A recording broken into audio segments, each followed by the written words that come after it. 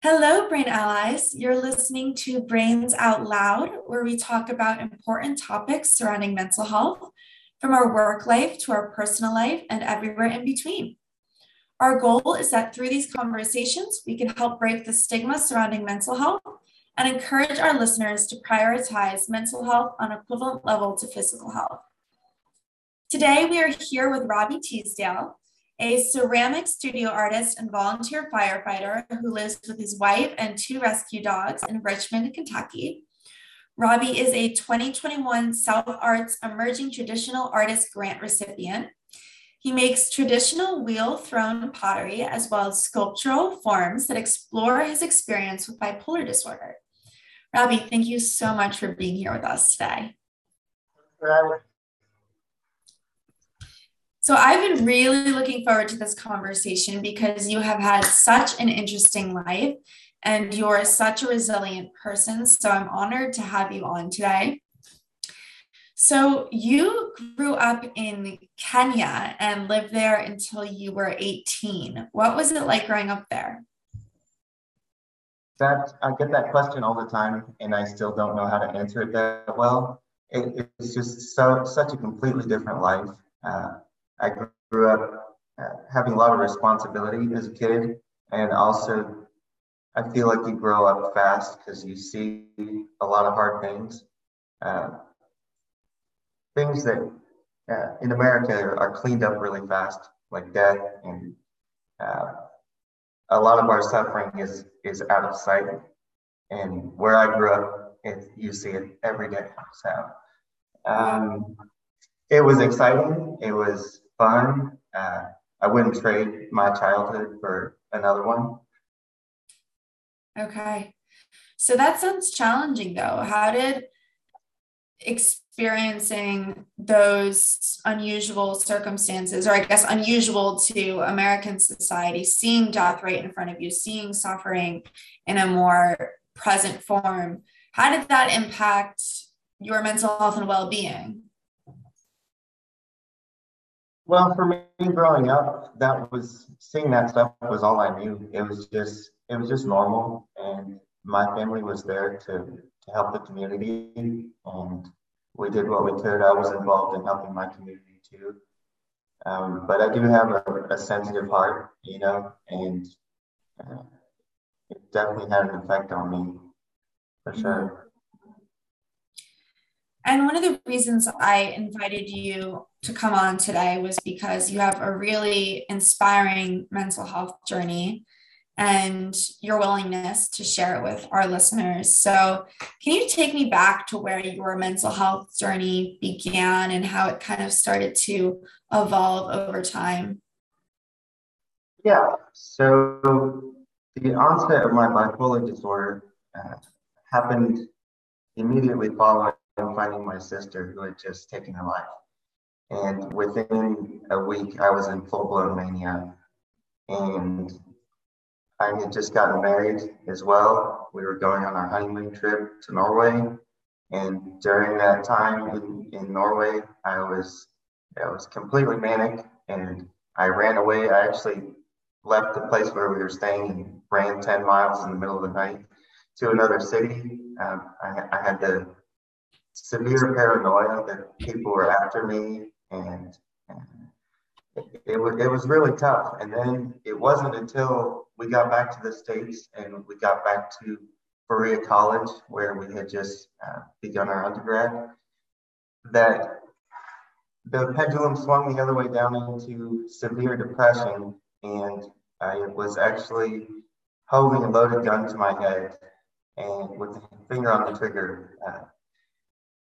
And I just had just experienced the loss of my sister. My family had just experienced the loss of my sister. And what really got me to get help was just not wanting to put everybody through that same thing again. It was just, is so awful that I was just like, I have to figure this out and I can't kill myself.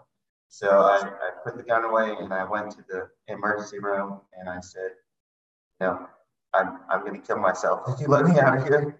So of course they locked me down. Right. So that was the beginning of my real mental health journey. That's an extremely brave thing to do, to take yourself to the hospital and to be so vulnerable about the place that you're in. For our listeners who can't relate to that experience, how would you describe the feeling of being suicidal?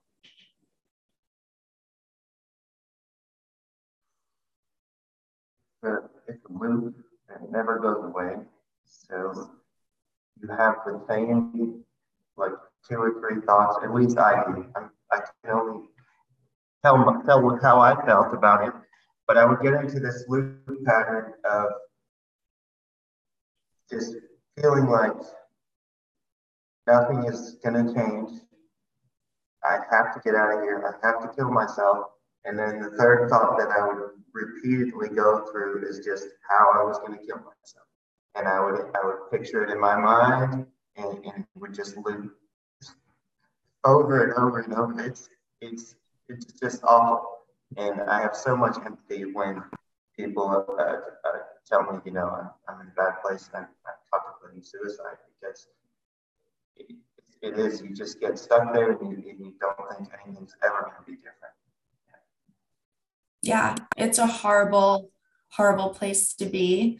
I've definitely found myself there as well in the deep depths of my depression. And it really feels like there's no other way out. It feels like there's no other solution. So to be as resilient as you have been to get help, it's so much more challenging than anyone could possibly imagine when you're in that state. It's hard to get out of bed in the morning. It's hard to take a shower. It's hard to think any organic thoughts outside of the depths of the darkness that you're in. Who did you have to lean on during that time? Was your wife supportive during that time, and did you rely on her, or how was your family involved? What did your relationships look like when you were going through that? Yeah, tremendous support from my family and from my wife. And I put them all through so much. Uh, and just the fact that they're still around for me is powerful. And it's taken me some period of stability to uh, to contemplate that, and realize that just how much I put them through. Because when you're unwell, when you're depressed, so much of my thinking was just revolved around me and my problems and what I was going through. And no concern whatsoever what everybody else around me who loved me and was experiencing the effects of this with me was going through. So they've definitely been there for me. And my wife told me, because not too long ago I was talking to her and I said I really don't know how I got out of that time we were just talking about, when I was the first depression, when I was very close to killing myself. And she said that she came back from class every day back to our apartment, and she was afraid to open the door because she thought I would be dead. So that's how bad it was. So, right. Yeah, it's hard because you're in such a dark place and you're focusing on your way out and the solution for yourself. And then at the same time, you're contemplating how your decision is going to impact the people that are the closest to you and that you love the most. So I always give so much props to the families and the friends of people who are experiencing suicidal ideation, who are suicidal and actively attempting or contemplating. I'm just really thankful for the people that were able to help me, come out of the dark place that I was in when I was in, the depths of my depression, because it's a lot of pressure and it's a lot of worrying and it's a lot of concern that surrounds you. And as a person who's actively suicidal, that's kind of hard to focus on. It's kind of hard to focus on everyone else because you're kind of just, you're, at least in my experience, I was trying to be sensitive of others, but I was also so self-involved because I was just not sure how I could focus on anybody else when I needed to escape the place that I was in. Yeah, yeah, it's tough. So you got to a point in your life where you struggled with multiple overdoses. Were those overdoses involuntary? Were they intentional? And what was going through your mind before you ended up in those situations? Well, they were all prescribed medications. Uh, the first time I did it, it was actually Ambien. I was having terrible insomnia, and I took the entire month's prescription of Ambien. So, like, 30 pills. I don't know. It was a lot. And the scary part about it was my wife was actually away on a trip, so I was alone. And uh, I just had the thought of uh, if I die, whatever. It was kind of like a half-hearted suicide attempt. Like maybe I won't die, but hopefully I will, kind of thing. And so immediately after I took all the pills, I had a moment of like, what have I done? And so I called a friend who I knew has had experience with this type of thing. And he immediately came to the apartment and sat with me and was just kind of monitoring. And really, he should have taken me to the hospital, but didn't. But yeah, I ended up surviving. I threw up a lot, passed out a few times. And then the other overdoses was trying to feel something. Like I just felt so emotionally numb that I just wanted to feel something else. And uh, I took a bunch of antidepressants, and I ended up being hospitalized. The cops showed up and they were like, "You're not in trouble, but we need to get you safely to the hospital." And then I was in the ICU for a while. And so, yeah, I would say they were just kind of weak suicide attempts. You know, I know how to die if I was seriously wanted to die, but I was also very okay with the fact that if I died, that's that's fine. Did you feel like part of it was a cry for help at all? Or do you feel like it was really just being indifferent in terms of where you stood in life? I don't. I've heard that a lot. That people have, do that for a cry for help. It didn't feel like that's where it was coming from for me, um, because everybody in my life knew it was serious. We had just lost my sister Julie, so there was no like, is Robbie really in a bad place? Everybody knew. And I do want to say I just saw a TikTok video uh, either this morning or last night, and dude said, "Allow yourself 5 minutes of negativity, and then move on." So 5 minutes to cry, be angry, yell, whatever, and then just try to let it go. And so I'm Wow. excited for this conversation to move into like ice baths and uh, Yes, happier stuff. I feel like it's been very dark so far. I know. And I appreciate you being so vulnerable and honest in Yeah. terms of sharing those experiences. But again, one of the reasons I brought you on is because you're so resilient. And I would love to hear about when did your recovery start and when did you start utilizing self-help and the ice baths that you do? Can you tell our audience a little bit about some of your coping strategies and where that began?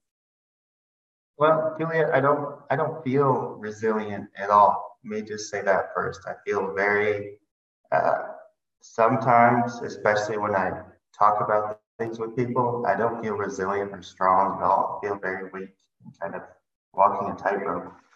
But recovery, when did it begin? That was the main question you just asked. Yeah. I would say it began when I became consciously interested in getting better. So being curious about my health and being curious about ways that would help me get better, and then learning that there are other ways besides just taking the prescribed medications that can help with my stability. So I've tried things that didn't work, that I researched and found, and they didn't work for me. Maybe they worked for somebody else. And when I discovered ice bathing, it was such an immediate switch and just dramatically changed my mood and my sleep. And I just felt alive and excited again. And a couple of years ago, I was put on an antipsychotic injectable. So it's a once a month injection. And it was awful for me. Like I, I had no feeling whatsoever and also just very low intelligence. I felt like it really affected my intelligence. I would just sit on the couch all day and consume just trash entertainment, like mindless garbage, stupid stuff. And I gained 50 pounds in that time too, very short period. My primary care doctor took my blood work and I was pre-diabetic, super high triglycerides. He put me on cholesterol medications. And I went to my psychiatrist and I said, my goal is to be on as little medication as possible. And this one really isn't working for me. And I need to taper off this one as soon as possible. And I'm lucky to have found a psychiatrist that really listens and works with me in my interest and understands that I know me better than anybody. So if I tell her like this this is happening and it's not working for me, she listens and she helps me like find other solutions. So that was a big part of it. Just realizing that medications weren't the only answer and sometimes maybe aren't the best answer for me. Okay. Yeah, medications are definitely a challenge because there's so many out there and each of our bodies are so unique. And so I'm on a couple different medications that I'm very grateful for, but it was a long, long process of finding the medications that worked for me. And it can be a totally painful process. So, it's saddening to me or that you don't feel resilient because when you talk about everything that you've been through, you know, most likely, you have a genetic predisposition to bipolar and to depression and mania. And when your sister passed, this triggered your experience with mental illness, but that was completely out of your control, both the incident and your genetic predisposition. And so when you think about the odds that you were up against to come now to a place where not only have you been in a place of recovery, but also that you can come on a podcast and talk about it openly. I mean, that's huge. That's something that, I sit here and I ask you a bunch of questions, but it's funny if the tables were turned, like I question my own ability to be able to get through a podcast and to be able to talk about the darkest depths of my history. So I really appreciate what you're sharing. And it's okay if you don't feel resilient, but the more you share, the more resilient you seem to me. So I just want you to know that. And I'm sure that our listeners are going to agree with that as well. That's very kind. And have you heard the podcast Dynamic Healing? It's No, I haven't. okay. He's the guy who hosts it. Well, there's two hosts. One of them was a spinal surgeon for 32 years and focused on like solving pain problems. And the other one is a professor of like psychological pain and works with the hospital dealing with patients. So they're both like pain experts, but they do both mental and physical pain. And what you just said about all the stuff happening that was not in my control at all, they talk about in their episode something about monkey brain. I don't remember exactly the title of the episode, but they said we have no control over the threats that show up in our life, but we do have some control in how we show up to those threats and how we respond to those threats. And the physiology of the threat response in a nervous system that's hyperactive, kind of in fight or flight all the time, is what causes these imbalances and these disorders a lot of the time. Yeah, and I think that it's a learning process. Like there's, in my experience, it was a huge learning curve when I started to really experience mental illness and really start having severe symptoms. And it took me so long to recognize the combination of things that I needed to do to keep myself in a healthy state of well-being. And so, yes, there are ways that we can control the way that we respond to certain triggers, to certain incidents, and thank goodness that we have that ability. But the reality is it takes a lot of time to get there. So I'm always telling people when they're feeling stuck, when they're feeling behind, where they're feeling like I'm never going to get out of this, like there is going to be a recovery point, but you have to put in so much work to get there. And that's not something that you can ever pretend is not the case. Yeah, it is. It takes work for sure. It takes a lot of work. Yeah. So you are an amazing artist and you have made some beautiful pottery that I've seen on and sculptures that I've seen on your TikTok, which you have a pretty great following. People love your TikTok content.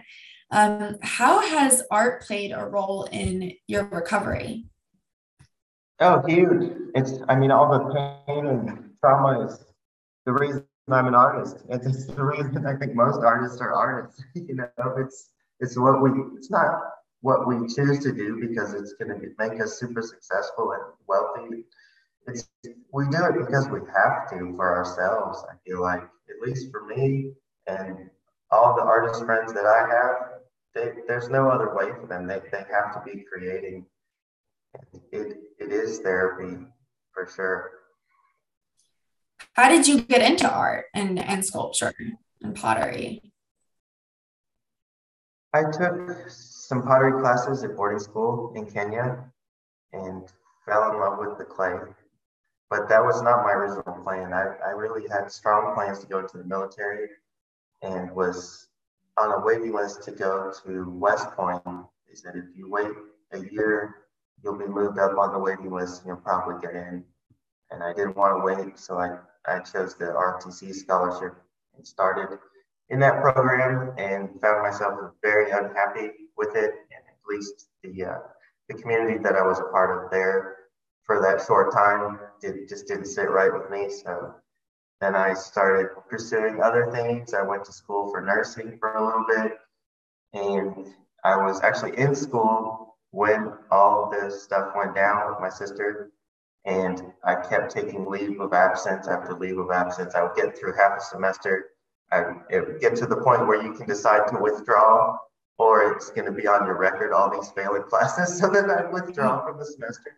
And the school was super understanding and super kind to keep letting me back in, to keep trying again.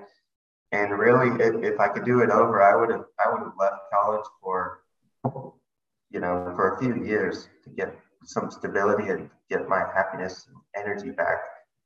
But that's not what happened. I kept trying, and I was taking some very hard classes, and it just wasn't working out.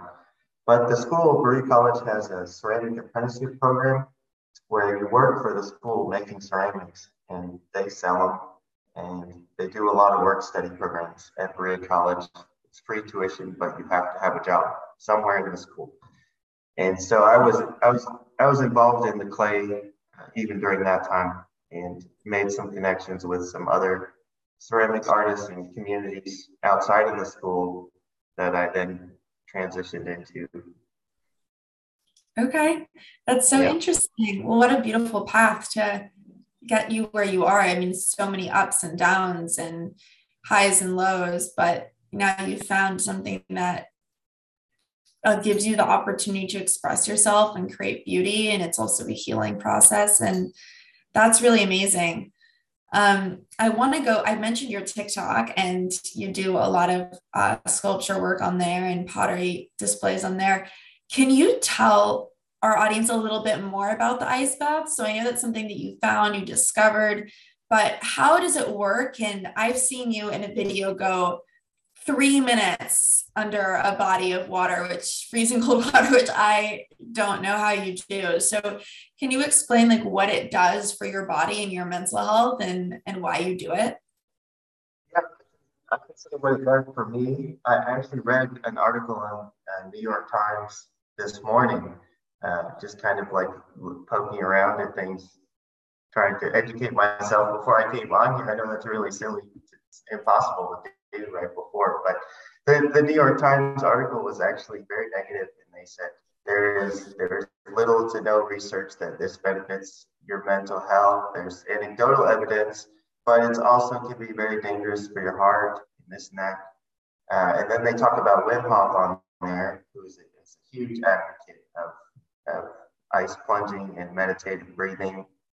He has his own method and everything. So they specifically mention him too. And the conclusion of the article was there needs to be more research into it. And I hear that a lot with a lot of holistic things that have helped me. When I look into it, into the science, they say there needs to be more research. But like Russell Brand said, the science follows the money. And Mm. there's no money to be made if we can get well on our own. You know, the healthier we are, the less we need all the stuff they sell towards our health. But I will say, for me, I have no doubt that it's helped me because I had just horrible, as my psychiatrist said, Robbie was unremittent bipolar for 5 years, meaning he would just go from periods of serious depression, 3 to 6 months at a time, and then not a very long period of stability, maybe a few weeks to a month, and then he'd be up in mania and then back down in depression. And I did that for years. And during that time, I was just adding it up in my head. I took thousands of antidepressants and antipsychotics, thousands in 5 years, a lot of pills, but I wasn't getting better. And I take a mood stabilizer, Lamictal, which I liked because the side effects are very low and it seems to do well for me. I would like to continue tapering down and just seeing how I do and monitoring it carefully. But what the ice does for me, it's like a complete reset. So if I'm having insomnia for more than a few days, then I'll go get the ice. I'll get in the ice and I'll sleep 10 hours that night through the night, which I've had insomnia so bad in the past. It gets so frustrating. I'm sure you've experienced insomnia probably Oh my too. God. Yeah. Insomnia has ruined my periods of my life, has really made periods of my life quite Yeah. challenging. Yeah. And we know that sleep is critical for mental health. There's no doubt. Any psychiatrist will tell you you have to get your sleep. So that's one major way that it's helped in just the mental discipline of getting yourself to get into the ice is really helpful too. Just to develop that willpower of this really sucks, but I'm gonna get myself to do it because I know it's gonna help me. All the physiological benefits I don't know the science of, but I can feel it in my body, feel happier and more energetic after I do it. And the pain, the initial shock of getting in only lasts like a minute or two. If you breathe and you don't like tense up and resist it, just breathe and relax, and it becomes quite blissful. And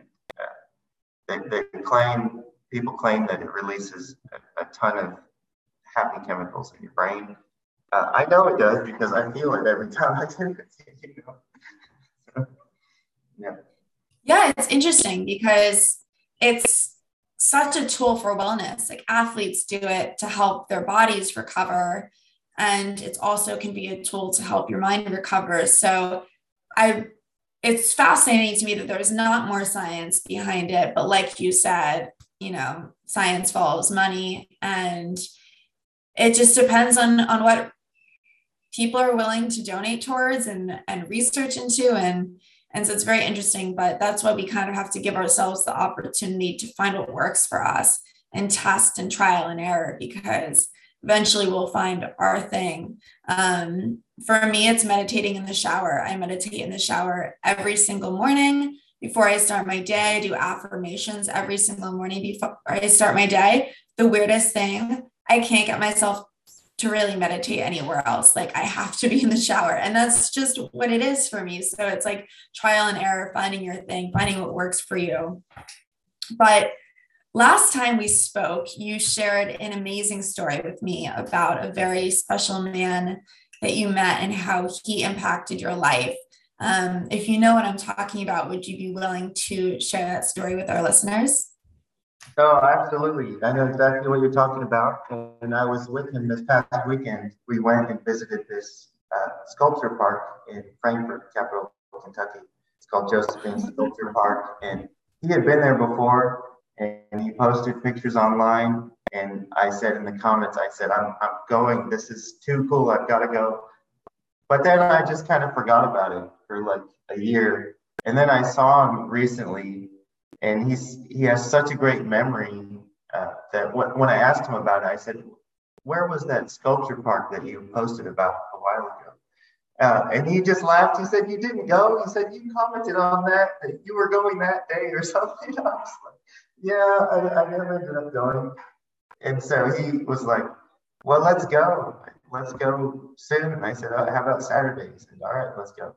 So how I met him was during my last full-blown manic episode in 2017, and it was so bad it went into psychotic territory for a long time, and I was a danger to myself and others. I mean, I hate even saying that because you sound so. It doesn't feel good to label yourself or be labeled that, but it's just a fact that I have to accept.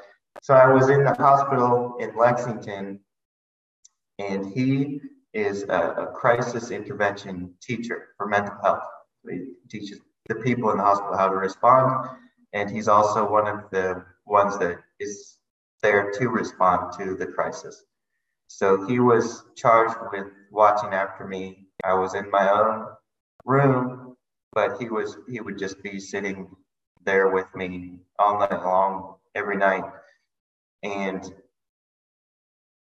I felt so much better when he was there. I mean, the paranoia was severe, and certain people, certain personalities would be super triggering to me. But he was just super calming and just had a great presence. So fast forward 4 years later, I'm at an art and music festival selling my pottery, and he comes through my booth, but I didn't know who he was. But I told my wife, I said, I really felt like I know that guy. And not just that I recognize him, but like I just felt this heart connection. Like, this is a really good dude. And I just felt like I know him from somewhere. It's like when some people talk about like past life relationships. It was like, I was like that sort of thing. Like, man, I feel like we're connected. Anyway, he went through my booth. I asked for his name. I got his name because he was organizing an art festival in Lexington the next year, and he said, "I want you to come to this festival." And I said, "Okay." I'll check it out.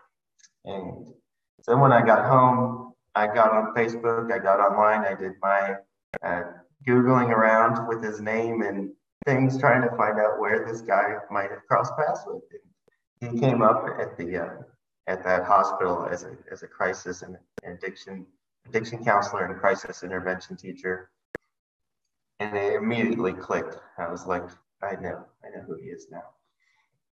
So then I went to his art music festival that he organized. He started a nonprofit called Artruism, which is to support and promote artists. And he's really interested in helping artists be successful and also just promoting wellness of artists' mental health in general. He's just a really sweet guy. So. That's amazing. And didn't you run into someone else at that festival that you had a connection with as well? No, I had not just one, but two huge connections. He was one of the other featured artists there, and I got to talking to him, and he was a Kenyan, and so we got to speak Swahili together, which is our native tongue from back home, and we had a super good time. We were actually in the same area of the festival, just really close to each other. So we hung out in each other's spaces a lot during that weekend. And I got to talking to him, and I said, "How did you meet Adam, who's the guy from the hospital?"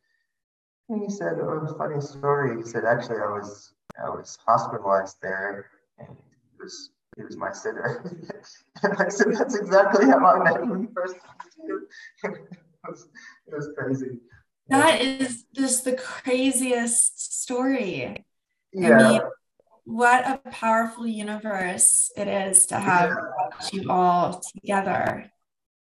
And just how much time had passed between our experiences, like completely different years in the hospital.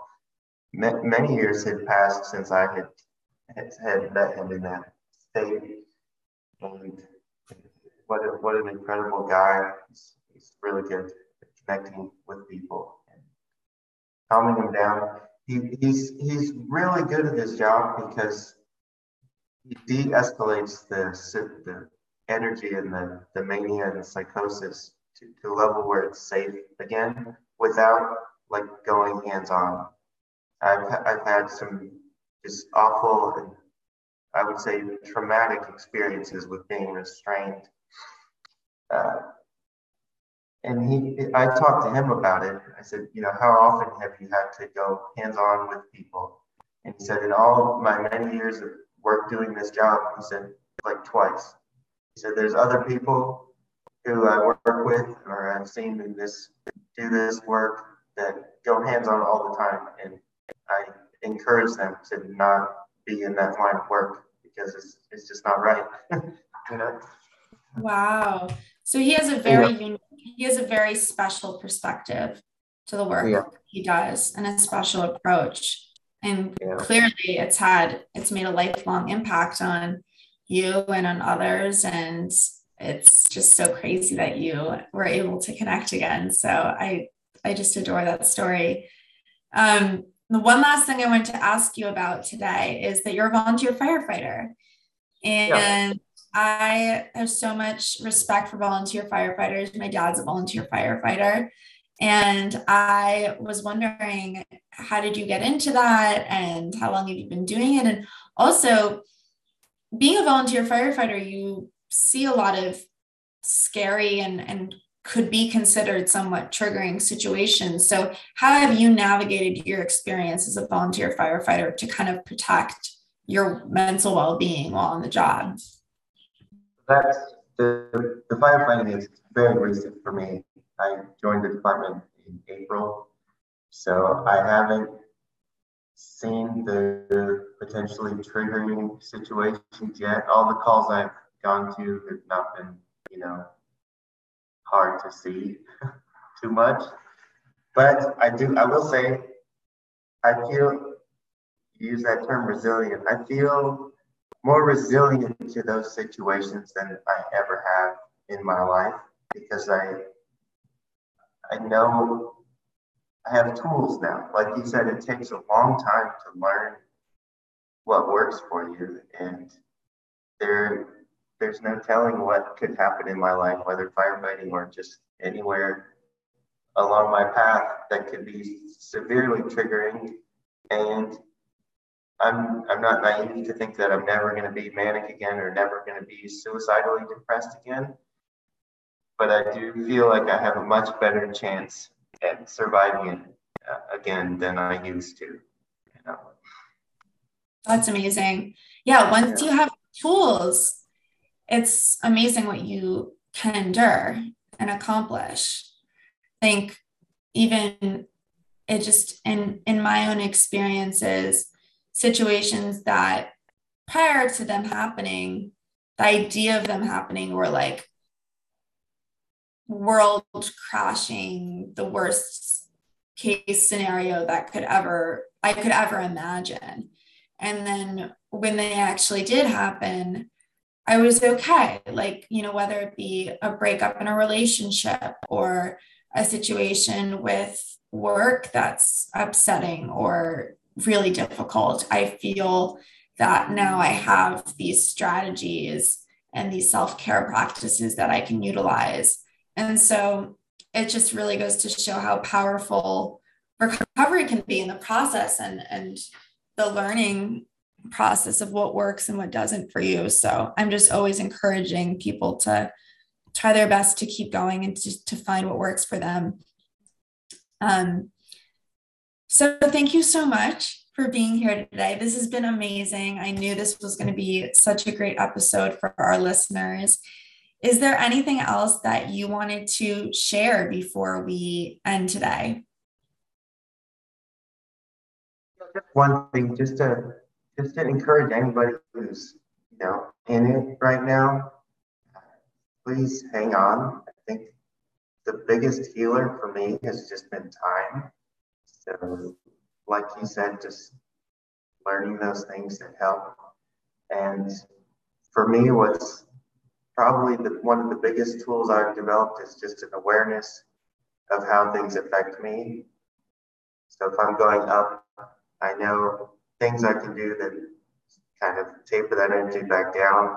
And when I'm down, seek out and go do those things that bring me back up and do them before they get to a place where you lose control, to where you don't have that capacity anymore. Because one thing that really doesn't help is telling someone who's really depressed or really manic what they need to do, because it just doesn't help. In fact, when it happens to me, it probably has the opposite effect. Like, you just need to take your meds and you'll be better, or you just need to go work out and get outside or do this or that.